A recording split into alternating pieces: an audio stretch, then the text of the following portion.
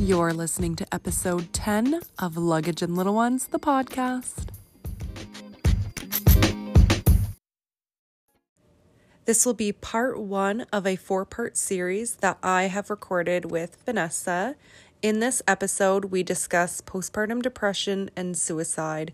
If this is something that may be triggering to you, please do not listen to this episode. I am joined today by Vanessa. We are going to be talking about her full-time travels in her RV with her family. Hi, Vanessa. How are you? Hi, Chanel. Thank you so much for having me. I'm really grateful. Thanks for having me here. Thanks for coming on. I'm so excited to chat about all of these things.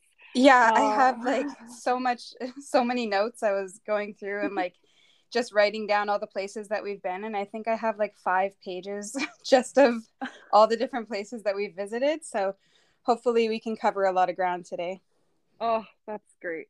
Okay, so let's start from the very, very beginning. And I just want to start off with, how did this whole thing come to be? How did this whole thing sort of happen? And where did you get this idea from? Well, it was all very serendipitous. To be honest with you, we never imagined that we would be that family that's a bunch of gypsies that travels around.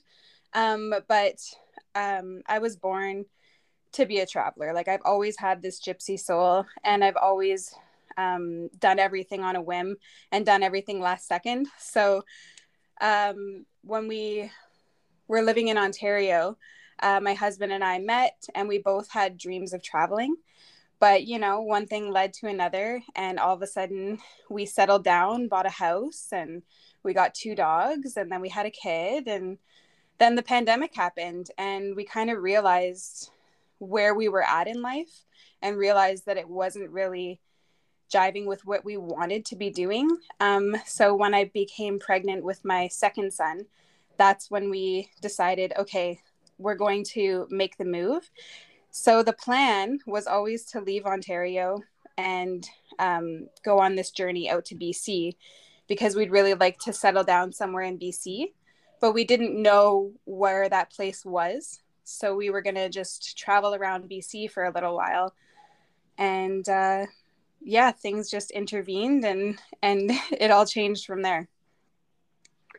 Okay, so let's talk quickly about exactly the process from when you decided to travel and how you got there. Okay, so we decided that we were going to sell our house, and this was in 2021, before baby was here. So we really wanted to sell the house and then kind of go on this journey. And that was supposed to be in kind of spring, summer 2021, but things just kind of kept getting pushed back from there. And then my son was born in July. So in July, we still haven't sold the house yet. So we still haven't sold the house yet.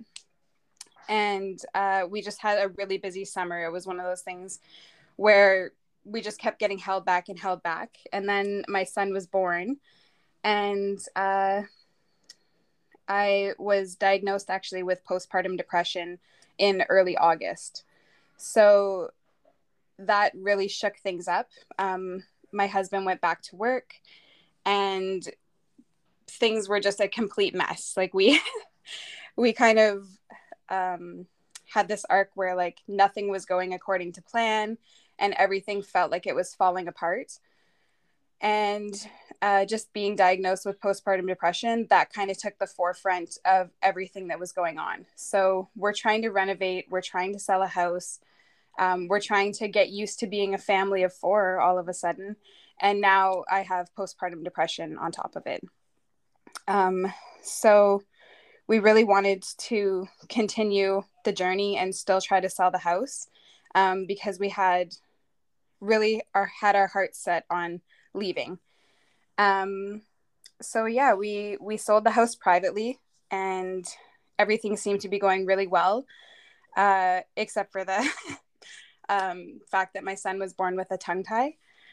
So he was very, very colicky in the beginning. And I guess there's a statistic that the more colicky your baby is in the beginning, the more likely you are to develop postpartum depression. I can see that for sure. Yeah. So Yeah. just with a tongue tie, like things are so difficult in your breastfeeding journey. And I'd already been like such a strong breastfeeder. Like I breastfed my son for 2.5 years. And so when my second was born, I just knew like I'm going to be breastfeeding. Everything's going to go really well. And so when that wasn't going well, and the tongue tie thing was happening and all of this other chaos was kind of happening in my life, it was like a really big, it was just a really dark time in our lives. And we really wanted to push past it. And for me, it was like the fight for my life and the fight to still go on this journey and still travel.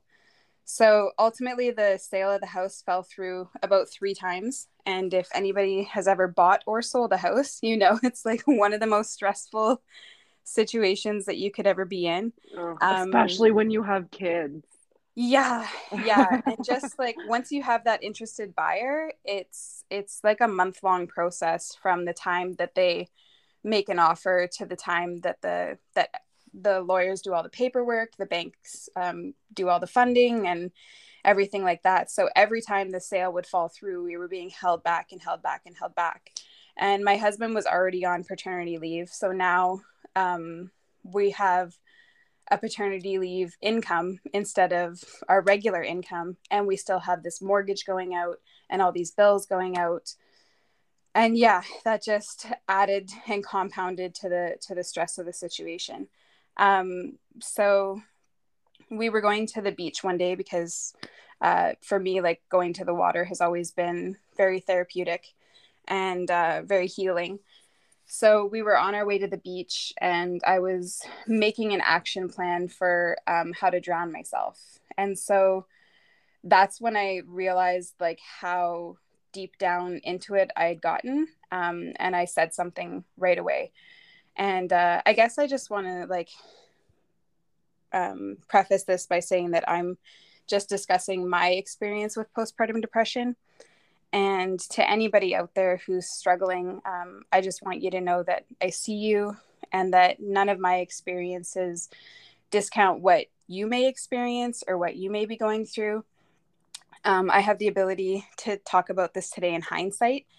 And so after pausing and reflecting on my whole journey, I've come to see things much, much differently than when I was actually, you know, down in the trenches and going through it all. So yeah, I just wanted to say that like this is my experience of it and it doesn't discount anybody else's experience. Yeah. So I did say something right away to my husband. And to be completely honest, it wasn't well received. Like that's a really heavy thing to say to your partner, to somebody who loves you. And so he was pretty scared right away. But he made his own action plan and said like, we're going to go to the doctor and we're going to, you know, see what we can do from here to kind of help this situation. So I went to my family doctor and she's incredible. She's so great. But the tools that they have to deal with depression, especially like post-COVID, were just not there. I think like I'm from a very small community. There was about 3,500 of us in the community. And the wait list to get in to see a therapist was hundreds and hundreds of people long. Wow. So just the amount of people that were needing mental health help after the pandemic is just like so evident what a mental health crisis we have. So my option: get on the wait list to talk to a therapist and to take medication. So prescription medication, and I have heard of medication being really beneficial for a lot of people going through depression. But I just, at that time, was a little bit concerned about the idea that it may not actually help. It may actually make things worse. And on top of it, you're kind of numb to the entire situation. So I wanted to be able to live my own life. And even though things were really unpleasant and really dark and really hard to deal with, I still wanted to be present in it and actually experience it. Because for me, the depression was just a really big indicator of how, I guess, how far away I was from my life's purpose. Like it really just felt like a big red flag waving in my face, like things need to change. Something needs to change in your life. So yeah, so after going through all of the stress of all of that, we did actually end up selling the house. But it wasn't until January of 2022. So this whole like 6-month long process, if you will, of ups and downs and all arounds, it just like it just came to this point where we were so grateful that we had this opportunity, because what we were fighting for the whole time was the ability to be able to spend time together as a family. Because my husband took the full term of parental leave, which now is incredible. You can take 16 months, I think it's 61 weeks actually paid, and then you can take an additional 8 weeks unpaid after that. So as we're going along in our journey and going along in our travels through the States, we're telling people that my husband's on parental leave, and they're just like floored. Like they're just like, what? Did you say that you get 61 weeks? Like mothers in the States are barely getting 6 weeks, right? Yeah. Financially, it's very difficult. But once we got rid of all of the bills and the house, it was way more feasible for us to actually go on this journey together. Amazing. Yeah, it's back to the parental leave thing.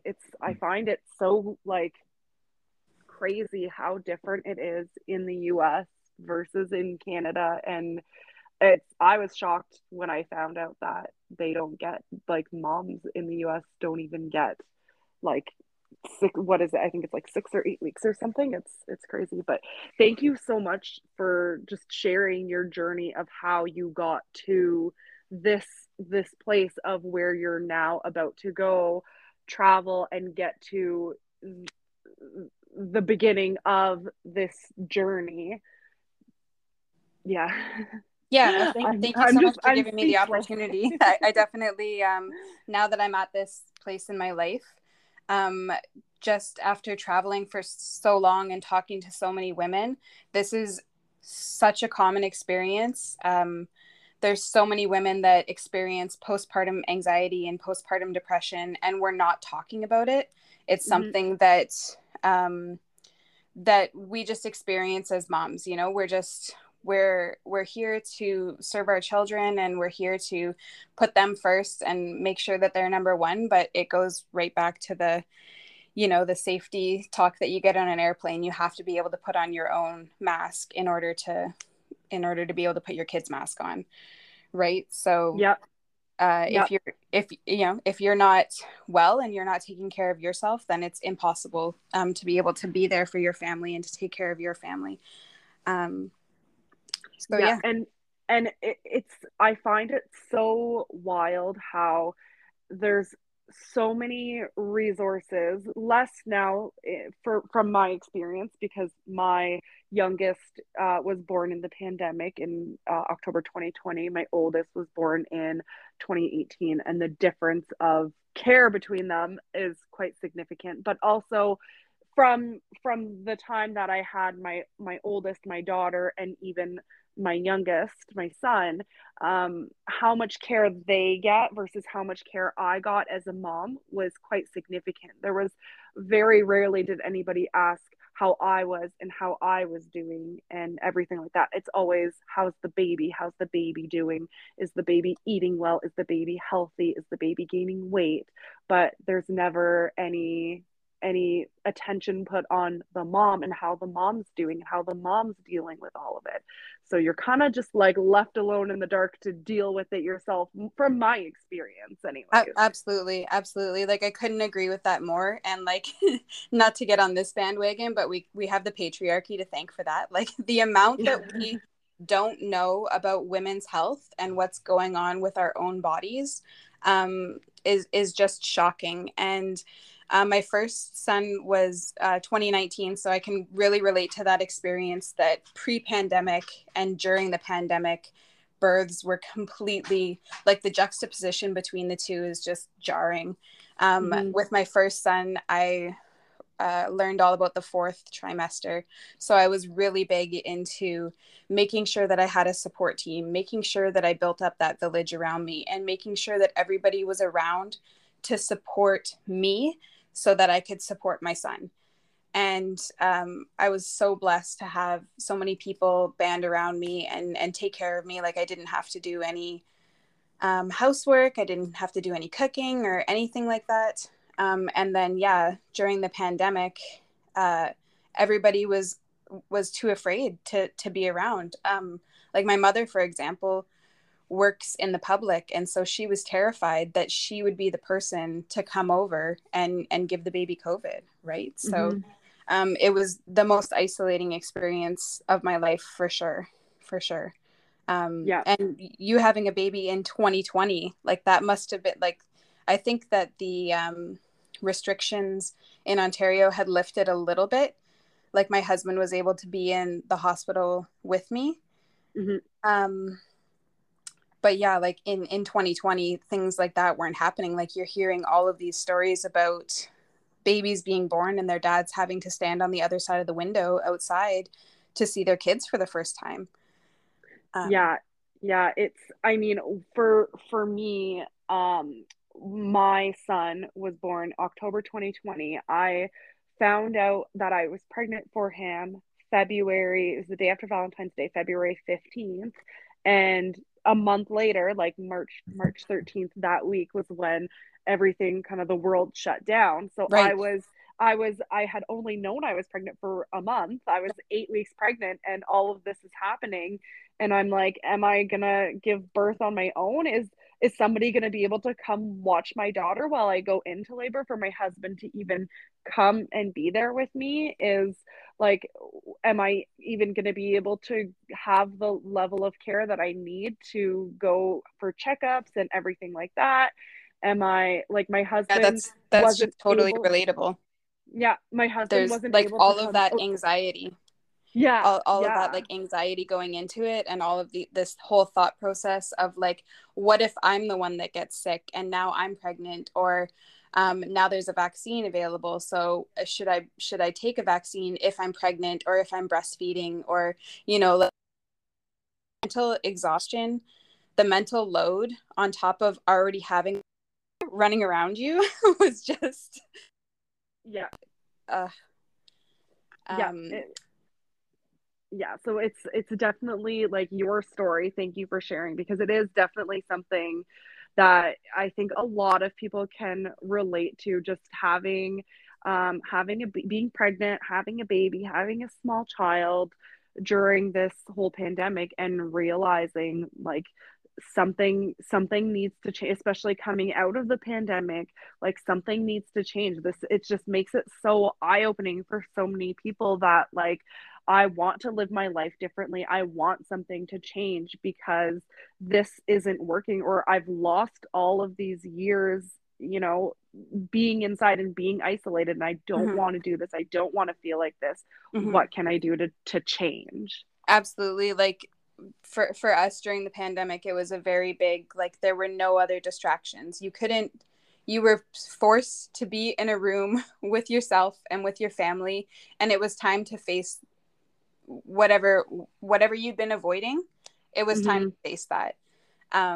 So yeah, there was no avoiding it at that point. There were no more distractions, and for us it was just so apparent that we weren't happy where we were and that we wanted to go on.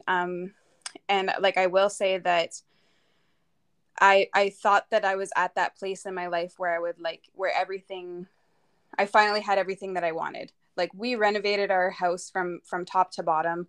We re-landscaped the backyard. I have 2 dogs and 2 kids, and we're so happy, and we're engaged, and we're going to get married. And it just like, we're living this like platonic life, like the white picket fence. I had that and Yeah. it wasn't making me happy. And I wasn't sure why that was. And it's just because it is a very, but yeah, I had like this Pinterest board house, and it wasn't what was making me. Yeah. Wow. And okay, so let's talk about now the beginning of your trip, your journey. So you left Northern Ontario, and what was the plan? Where did you go first? Like what was the idea? So we, I put the cart before the horse, as I usually do in life. My husband, I went and picked him up from work one day, and he's like, "What are you doing here?" And I was like, "We're just going to go look at something." And he like knows that that's code for I'm buying something. So we went and we looked at this 1998. It's just a 1 bedroom, 1 bathroom, main living space. But it's in like pristine condition. So I was like, "What do you think of this?" Like, this is something that we could travel with. And he was pretty skeptical at first, but the condition of it, like, I couldn't believe that it was from 1998. Like, there's not a lick of rust on it. Everything's working great. It was just so well maintained. So we pulled the trigger and we bought it. But at the time, the truck that we had was not capable of pulling a fifth wheel. So we had to, like, in January, we had to go get a new vehicle so that we could actually pull the trailer and we can actually live in the RV. So the idea on January 18th, we left Northern Ontario and we drove to Edmonton because that was the closest to us that we could find a suitable vehicle to actually pull this thing. So I'm really lucky to have family in Edmonton. So we kind of spent the next couple of weeks equipping the RV, making sure that we had everything that we needed to go on this journey. And at the same time, just celebrating the fact that we made it. Like, it was like a 2-week vacation, basically, at that point. But driving in the winter across Canada with 2 children is ballsy. How long was the drive? So from the time that we left Northern Ontario until we actually ended up going all the way to Kelowna. We have some friends in Kelowna, and we wanted to do like a little bit of snowboarding. And like I said, the heart of our journey was always to check out BC and see some different areas of it. Mm-hmm. So we ended up driving from Northern Ontario to Kelowna and back, and that wound up taking us about 3 weeks. Oh, wow. Okay. Yeah. So at the time, we didn't have enough space in the vehicle for the dogs to comfortably come with us. So my parents luckily watched the dogs for us, which really came in handy because as you're traveling across Canada in the middle of the winter, there are a lot of times where you need to just say, okay, it's no longer safe to be on the road. We should probably get off and just grab a hotel or, pull over for a little bit. So that was much easier to do without the dogs. Mm-hmm. So I do have some really good tips for traveling with younger kids in winter climates. So the first and foremost is just not to have too strict of a timeline. And I know that like people are taking time off work. Like when I was younger, I would have like 2 days off for Christmas. So I would have to drive home that night for Christmas, right? So most of the time we're fighting time. So it's really difficult to say, hey, we'll just pull over because you only have so limited of time. But if you're able to just make the right call for your safety at that point, like driving through Northern Ontario, my husband and I are both from there, and the highways there are like arguably the worst in Canada. Like they Wow. don't plow the roads. There's Oh. rock cuts on either side the whole way. There's no such thing as a double lane. Like you're always facing oncoming traffic. Oof. You're sharing the road with these giant transports that have no experience driving in a Canadian winter. So yeah, I have been through some really hairy situations on the highway. But we felt really good in the vehicle that we had at the time, which was an F-150 Raptor. And that thing, like, I do miss that truck because it was just like Velcroed to the road. Like there was never any worry that we were gonna get in an accident or anything like that. Like it was Velcroed even onto black ice. Like this thing was, it Wow. was like driving a tank. It was pretty wild. So we were a little bit sad to give it up, but it just wasn't capable of pulling the trailer safely, especially like my husband had never hauled a fifth wheel at that time. So the first time that he ever hauled a fifth wheel was hooked up to this new truck that we just got in the middle of winter in Northern Ontario. So that was definitely an experience. But my biggest tip for driving in the winter, I really feel like all vehicles should have this or come with this, even if you're just like driving around your own city, is a humidifier. It is such a game changer. Like when you have the defrost on and the heat blowing and you're living in that and breathing that in so much, it just completely sucks all the life and all the moisture out of you. So you can go to Oh. Walmart and get like this little cup size humidifier and it Uh-huh. fits right in your cup holder. They're like $10. You just put water in it. You can even put essential oils in there if you want to. And yeah, you just turn it on and it makes such a huge difference in the vehicle. Like the difference between having, you know, dry chapped lips and not having dry chapped lips. That's how much of it. Yeah. Yeah. And how, like something like that, how does it like, does it plug into the like a USB thing or like a car lighter, or is it battery operated? How does it Well, function? all three, like all of the above. So it's Oh, a battery wow. that charges. So you can Mhm. plug it into a USB or you can Mhm. plug it into a USB that goes into, like it comes with the little lighter adapter Yeah. and a USB cord. So for us, like we just plugged it right into our USB. We would charge it up and then we could kind of put it in the kids' cup holder because they couldn't reach Yeah. the cup holder. So then it was in the center of the truck and that would light everything up from there. Oh, that's a really good tip. Yeah, Yeah. honestly, like I couldn't believe how much of a difference it made, especially like we haven't really been driving. Oh, I guess to update, I'm currently in Kelowna, BC, and we've been here for the winter so far. Yeah. And I just made the drive to Kamloops and back, and we didn't have the humidifier because it was in the RV. And man, that was like it was like night and day just driving back. Wow. So dry. So yeah, so that's my definitely one of my best tips for driving in the winter. The other is investing, and investing is the key word in merino wool for your kids because my kids have never ever been too cold in their car seat.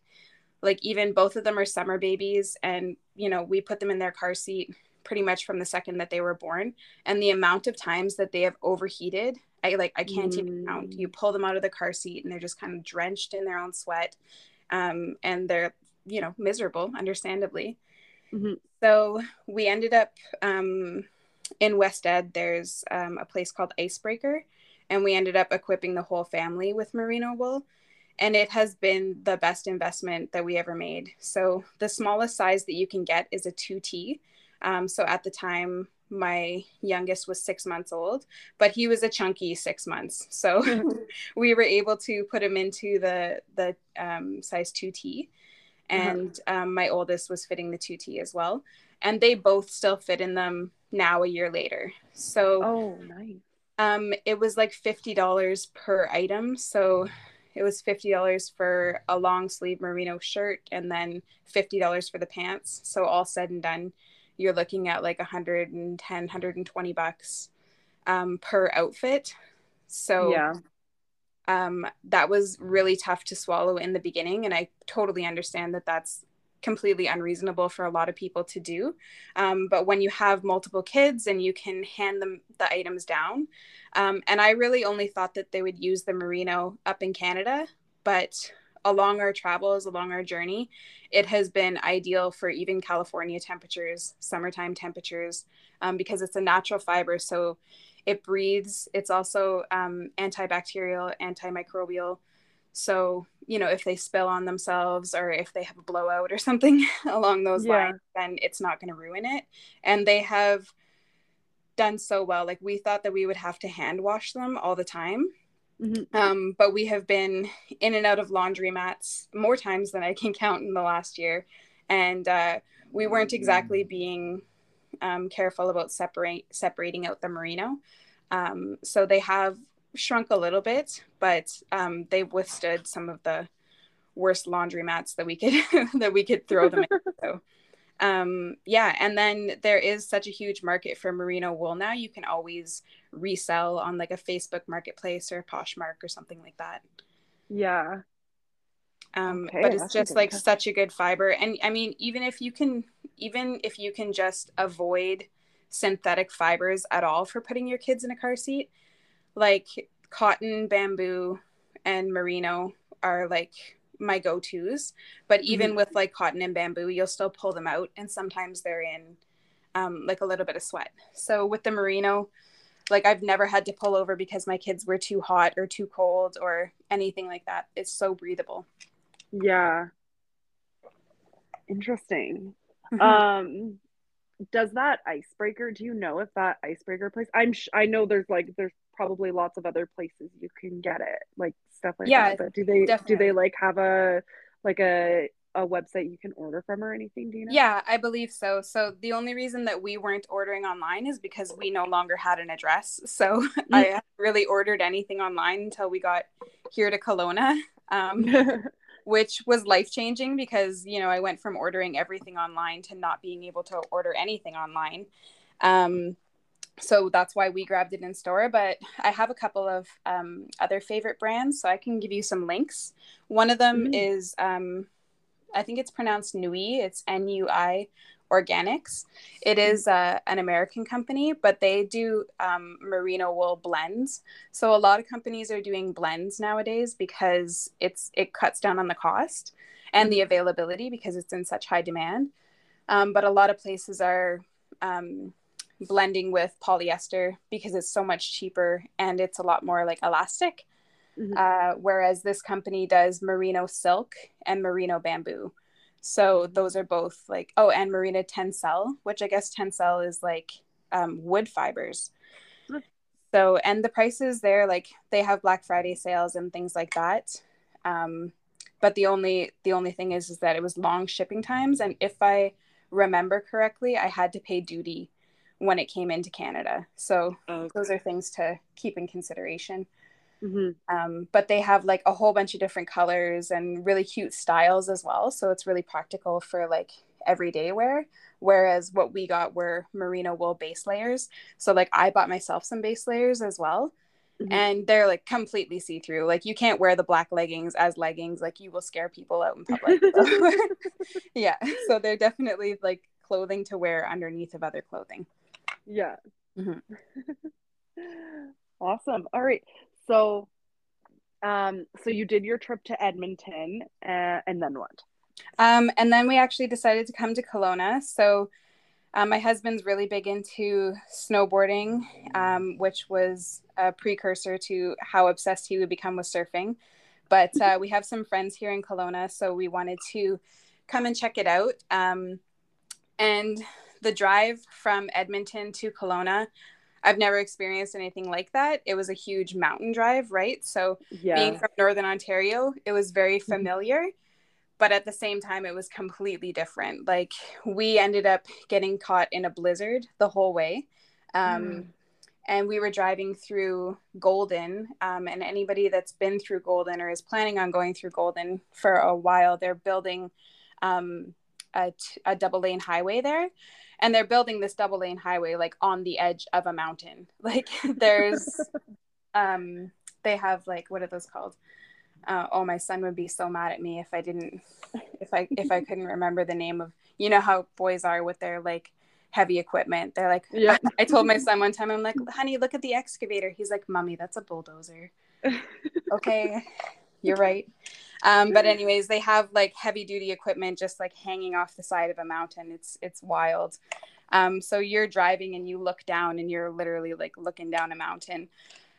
So at the time my son was 6 months and he was still having a hard time. We corrected his tongue tie at 3 months, but at 6 months he was still having a hard time with feeding. So I'm like telling my husband, you need to pull over. Like we need to pull over and I need to feed the baby.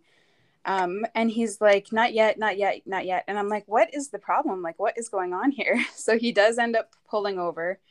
And we were pulled over for like 10 minutes and he's like, hey, everybody back in their seat. And I'm like, what is going on? And then I see the sign in front of us that we're like in an avalanche zone. So there is no like pulling over in BC on the side of the road because your baby is crying, because you're in avalanche territory.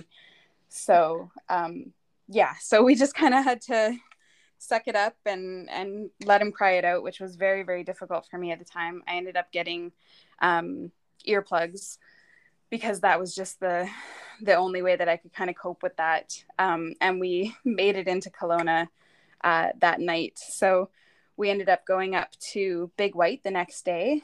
And at this point, I had already bought the love of my life, which is my collapsible stroller wagon. Like, if you have seen these things, I could not recommend them enough. We ended up buying, it's called the Larktail stroller wagon. And we ended up buying it at West Coast Kids in Edmonton. And so it's not the exact one that I wanted. I really wanted the Wonderfold wagon, which is like the Mercedes-Benz of stroller wagons.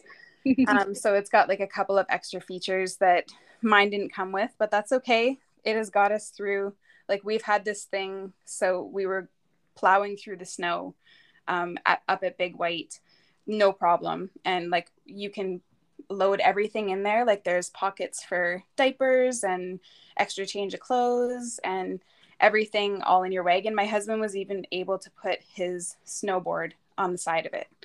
So, really? like, Oh my yeah, gosh. yeah. So like, think a way to transport your kids, but also transport all of your stuff with you at the same time. So everything's in the same unit, which I found a lot more useful than when I had a stroller. Like the stroller storage was always kind of awkward. Like you've got that big pocket underneath and, you know, like there wasn't ever like, there's a cup holder on this one. So it was pretty unreal. So yeah, we spent the whole day up at Big White and I just loved it. Like if I was a ski mom, I would be so pumped. Like if my kids actually want to get into snowboarding or get into skiing and I could just hang out at chalets all day, that would be the life. And then we went back to our friend's place. We were staying downtown Kelowna. And my son was jumping on the couch, just totally, you know, he's wired up all day, and we just got off the mountain and he's jumping up and down on the couch, and then he falls off the couch and he's screaming. And I'm like, okay, like let's assess the damage here. He split his lip wide open. Oh my wide gosh. open. Like it was the deepest cut I've ever seen. He's like just hemorrhaging blood. It was wild. So luckily they lived like right beside the hospital, and even luckier, we were able to leave the baby with our friends while we went to the hospital with Hux. So we get into the hospital and we went into Emerge, and they screened us there for COVID. And at the time, like he had like a bit of a runny nose, like a bit of a cough. And so they immediately like put us in the COVID zone. And so I'm checking into the hospital, and this woman's like, so my husband also switched his address to Edmonton at the time, just because we were so all over the place. So the woman's like, okay, let me get this straight. Your address is in Edmonton. Your health card says Ontario, but you're here in Kelowna. I was like, yeah, that about sums it up. So I waited. We ended up getting moved out of the COVID zone, and luckily there was nobody else in there with us. But I didn't even like reflect on how lucky we were at that point in Ontario. You still weren't allowed to have more than one caregiver go to the hospital with you. Um, so if this event would have taken place in Ontario, it would have been me or my husband going with my son to the hospital. So I was just really grateful that the three of us were able to be there together, and I was able to kind of help calm down the situation. And we were able to apply pressure until they gave him his first set of stitches. So yeah, it was pretty wild that like we spent the whole day and the kids like snowboarding and everything, not a hair on him out of place. And then all of a sudden we go to our friend's house, he's jumping on the couch and it's his first hospital visit. So yeah, it was pretty wild. So we ended up staying in Kelowna a little bit longer than we originally anticipated, just because now we know where the hospital is. We know like what to monitor for, and we'll just kind of stick around here for a little bit. And then we headed back to Ontario. So along our way to Ontario, we went to Drumheller, and that was amazing. Like getting to go to a dinosaur museum with two toddlers is completely different than going just by yourself, for sure. They couldn't tell the difference with some of the dinosaurs if they were alive or not, so they were a little bit afraid at some points, but it was mostly like, mommy, look, a T-Rex. Every single dinosaur was a T-Rex in there. But I had gone to Drumheller when I was a kid, so it was really nice to have that experience again with my kids. Yeah, and see it like through their eyes. Yeah, for sure. Have you guys been? Because you live in Alberta. Yeah, we have not been actually. I was actually gonna ask like how was it? Because you went in the winter time, and we thought like, is it best to go in the summer or is it just as good in the winter? I would say so. Kind of going along our journey in general, we've done everything like off season. So even when we were traveling through the States and staying at RV parks and things like that, we've done it not in during the busiest season. And so the perks of going during the busiest season are that you can enjoy everything fully. Like we were able to walk outside with all the hoodoos and things like that in Drumheller, and they had it under construction because they usually do construction during off-peak season. So those things are to take into consideration, but at the same time, there's not a lot of people there, so you win some, you lose some. But yeah, just traveling across in general was still there were still COVID restrictions in place. Like we had to bring a vaccine passport with us everywhere we went, and that's when like the dreaded QR code existed. So just having to like deal with constantly having our ID and constantly having our vaccine passports ready and things not scanning them properly and having masks on everywhere you go. It was still it was exciting. It was really exciting to be able to do things. Like we were able to go to a pool with a water slide, and that's the first time that my oldest son has ever even like been to a swimming pool. So doing things like that were really exciting, but it was still very much like a restriction. So and that's, I guess, another tip that I have for traveling across with kids is just finding like once you pull up to a place and everybody's kind of ready for a stop, just finding places that you can go where the kids do have freedom to run around. Because if you're stopping somewhere like a restaurant or a grocery store or grabbing food or anything like that, your kids don't really have the freedom to run around in the store.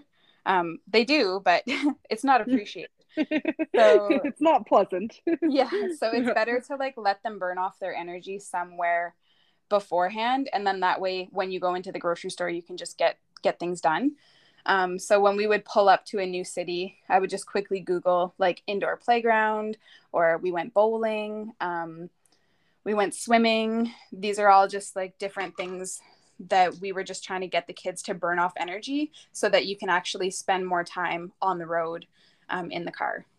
Yeah, that's a good tip. All right, so after you got back to Northern Ontario, you got the truck and you got everything hooked up, then where did you go next? So we actually ended up staying in the trailer for, I want to say, a good 2 weeks in Northern Ontario before we were actually ready to go. Like, we were just kind of packing everything up, making sure that we had everything, hanging out with family and friends. Oh, one thing that did happen along the way is on the way home from Edmonton, my kids were saying that they were really hot in their car seats, and like, enter back into, I just spent a fortune on merino wool. You shouldn't be too hot. So we took that as a sign, and we were going to stop in Winnipeg because we were going to drive straight through to Thunder Bay. But we decided to stop in Winnipeg, and I just called it. I said, you know what? I really feel like we should get an Airbnb. So I booked an Airbnb for 3 nights, and it ended up being a great idea because everybody was sick. So both my kids had a fever, my husband had a fever, and miraculously, the mom did not get sick. And I just can't believe that. Like, what luck that is. That never happened. Yeah, it must have been a man flu because all of my men got it, but not me. So we just kind of hunkered down, and at the time, I think quarantining was at 5 days. So I ended up messaging the host and saying, can we stay for 2 extra days? And he was totally fine with that. So we hunkered down in Winnipeg and just kind of worked on getting everybody back up to strength, marathoned a bunch of Netflix and hung out. So then we get back to Northern Ontario. It's -40 and we're living in a trailer. So it was definitely not pleasant, but we were able to keep the trailer nice and warm for us and the kids to hang out in there. And then it was time to hook up the trailer and get going for the first time. So I think I like briefly mentioned that my husband had never driven a fifth wheel before, and now he has a new truck. Oh, we had to get the hitch into the truck, which again, -40. So we were able to do that. And then we hit the road. We stopped in Thunder Bay because we have some family there as well. And then we headed to the US border, and that's when everything kind of changed. Yeah. Okay, so I want to stop you for a minute and just ask, what kinds of things did you do to prepare for your family living in the trailer? Like, and I specifically want to ask too about like organizing and clothes, because that was a couple of questions that I had was, how did you organize all of this stuff for your family to like live full time in a small space? Right. So I guess that starts with when I was selling the house. We sold the house fully furnished. Like, and I don't mean just our beds in there. Like, I sold it down to cutting boards and candles and throw blankets and throw pillows. Like, if we didn't need it, it wasn't coming into the trailer. And my husband's like a very big minimalist. I am on my minimalism journey, but I still think that like I still need things like, what if the kids get sick? We're going to need like medicine for them, or where are we going to put our clothes? And exactly where your head's at was exactly where my head was at. So my mom manages Canadian Tire, so I was able to kind of like poke in there and buy a bunch of things on sale. So I bought a lot of, I had measured the whole trailer. I measured every single space. And the way that I did that was I just stuck a measuring tape, and then I took a picture with my phone. So then that way, when I was at the store, I could reference back to what size am I trying to fit into this space. So I just went hog wild buying the Home Edit line at Canadian Tire, which is just all clear plastic, like really nice plastic containers. And it's durable too. Yeah, super durable. Because we had no idea. Like, we brought some glass dishes with us and stuff like that. We brought our espresso machine with us. What else? Like, and then I bought a bunch of containers for like pantry stuff. So everything pretty much was in containers. So I had a whole cabinet in the kitchen that is just dedicated to having pantry goods in them. And those are all in clear plastic containers. And then even the fridge was a pretty big challenge because it's only 9 inches deep. So a lot of things are not designed to fit into our fridge. So there's a lot of like decanting from the original container and then putting it into the containers that I found and then putting it into the fridge. And then what else? What about clothes and stuff, like yeah, kids' so clothes and there's everyone's one clothes? closet. So the closet the kids and I share. And then in the bedroom, this was like the one renovation that we did while we were in Ontario, was we changed the bedroom. Instead of it being like a walk-in and walk around a queen size bed, we put in a king size Casper mattress. Actually, it's an Endy mattress, so it's the Canadian version. Yeah. So we built storage all down the sides of the bed. And then we also built a headboard that flips down because our fifth wheel has that like awkward curve at the front of it. So in the bedroom, it's kind of useless space. So we just made the whole thing one big padded headboard that flips down. So we ended up putting like diaper storage back there and just like overflow. And then we have storage all down the sides of the bed. And like my husband is so extra. Like he was rolling up his clothes and measuring them, and he made like the exact compartments down the side of the bed that would fit like his 3 t-shirts, his 2 pair of pants. Like he's that minimalist guy. So That's nice. yeah, and then the bed still flips up, so we kept the original hardware from the queen size bed that would flip up. So now the bed flips up and we're able to store things like seasonal things that we don't really grab that often, like his snowboard was under there and things like that under the bed. And then yeah, we put this Endy mattress on. It was the most comfortable thing in the world. And the other investment that we made was into linen bedding. So the linen, like before we had linen, my husband would like always sweat in bed. It was like bad. Like I would like roll over to touch him and I'm like, no, like absolutely not. And because there's only one bed, we are all co-sleeping. So me, my husband, my 3-year-old, and my 6-month-old at the time, and our 2 dogs all sleep in this king size bedroom. Wow. Yeah. So, but we were able to like put it in so that the whole bedroom is just bed. So it kind of worked out for us. Like we put some padded flip ups on the side for the side storage. So then that way, like when we're sleeping, it's nice and padded and the kids don't like bonk their heads on it and stuff like that. So yeah, it's one big cozy ship. Wow. Yeah. That's amazing. Yeah. And the linen, like so game changing. Like it's so breathable and so easy to wash, so easy to maintain. Yeah, love it. Awesome. And the linen, where did you get it? And like what was, because I know you said invest, like, do you have like an average cost of what it was, or do you not remember? Yeah. So we had looked into some Canadian brands, but because we were outfitting the whole bed at the same time, like my husband and I have both like gone to HomeSense or gone to Winners or whatever and bought like a whole bedding set and had that cost like $300-400, easily. Yeah. And so we we researched a couple of different companies and we ended up going with a company called Bed Threads because they have an online simulator. So you can actually like build your bed and see what the colors look like all together and mix and match all of their different colors. So we could kind of pick our aesthetic and see exactly what we were getting.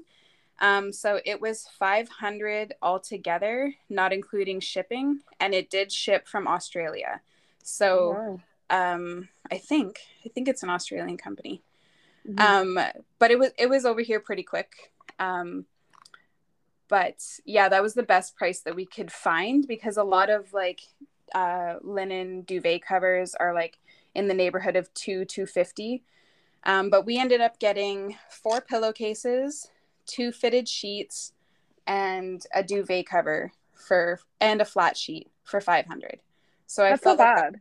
I felt like it was an investment for us because we don't plan on like switching our bedding anytime soon. I don't know if I would buy specifically from that company again. It is 100% French flax linen. So I love that. But the duvet cover was a bit of a disappointment. Like, you know how duvet covers typically have like some way to attach the duvet to the duvet cover? like in the corners. This one doesn't have anything like that. And the buttons are constantly popping open. So having the duvet cover on the duvet is like, it's like having a big sloppy cover on top of it. Yeah. So yeah, that. And then I bought myself silk pillowcases as well, which for me, game changing. Like I had bought those like rip-off ones on Amazon before, like I think they're satin. And it kind of like felt like plastic on your face. Like you could feel that. And so once I bought the silk ones, like a lot of like redness in my skin went away. My hair wasn't getting all knotted, which was clutch because, you know, when you're traveling that much, your hair kind of gets put on the back burner. You don't get to like stop and curl your hair every day. Right. So, so having the silk pillowcases really came in handy for that as well. Yeah. All right. So is there anything else you wanted to add about like preparing for the journey or anything like that? You know what? It just comes down to you have to live in it. Like I thought like I had bought all these organizers and I had, you know, like done my due diligence and kind of, you know, my husband's measuring his jeans and like it just comes down to you have to live in the space. So I guess my biggest travel tip, and this is for anybody, and this we kind of learned during the pandemic, right, is that you don't have to travel far to be traveling. So if you have the opportunity to like get an RV or get a trailer or get a tent and go camping, then do that close to home. Like camp out in your own driveway. Like that's what we were doing for a little bit. We were staying in the trailer and seeing what it was like and trying to get a feel for it.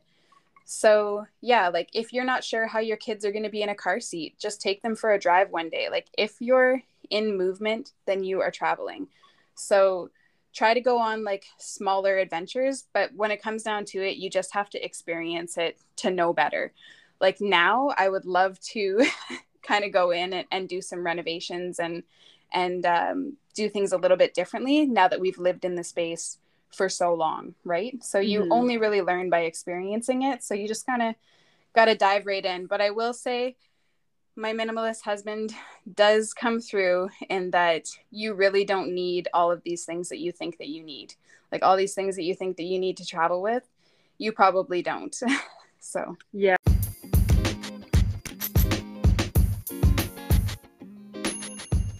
This is the end of the first part of the series.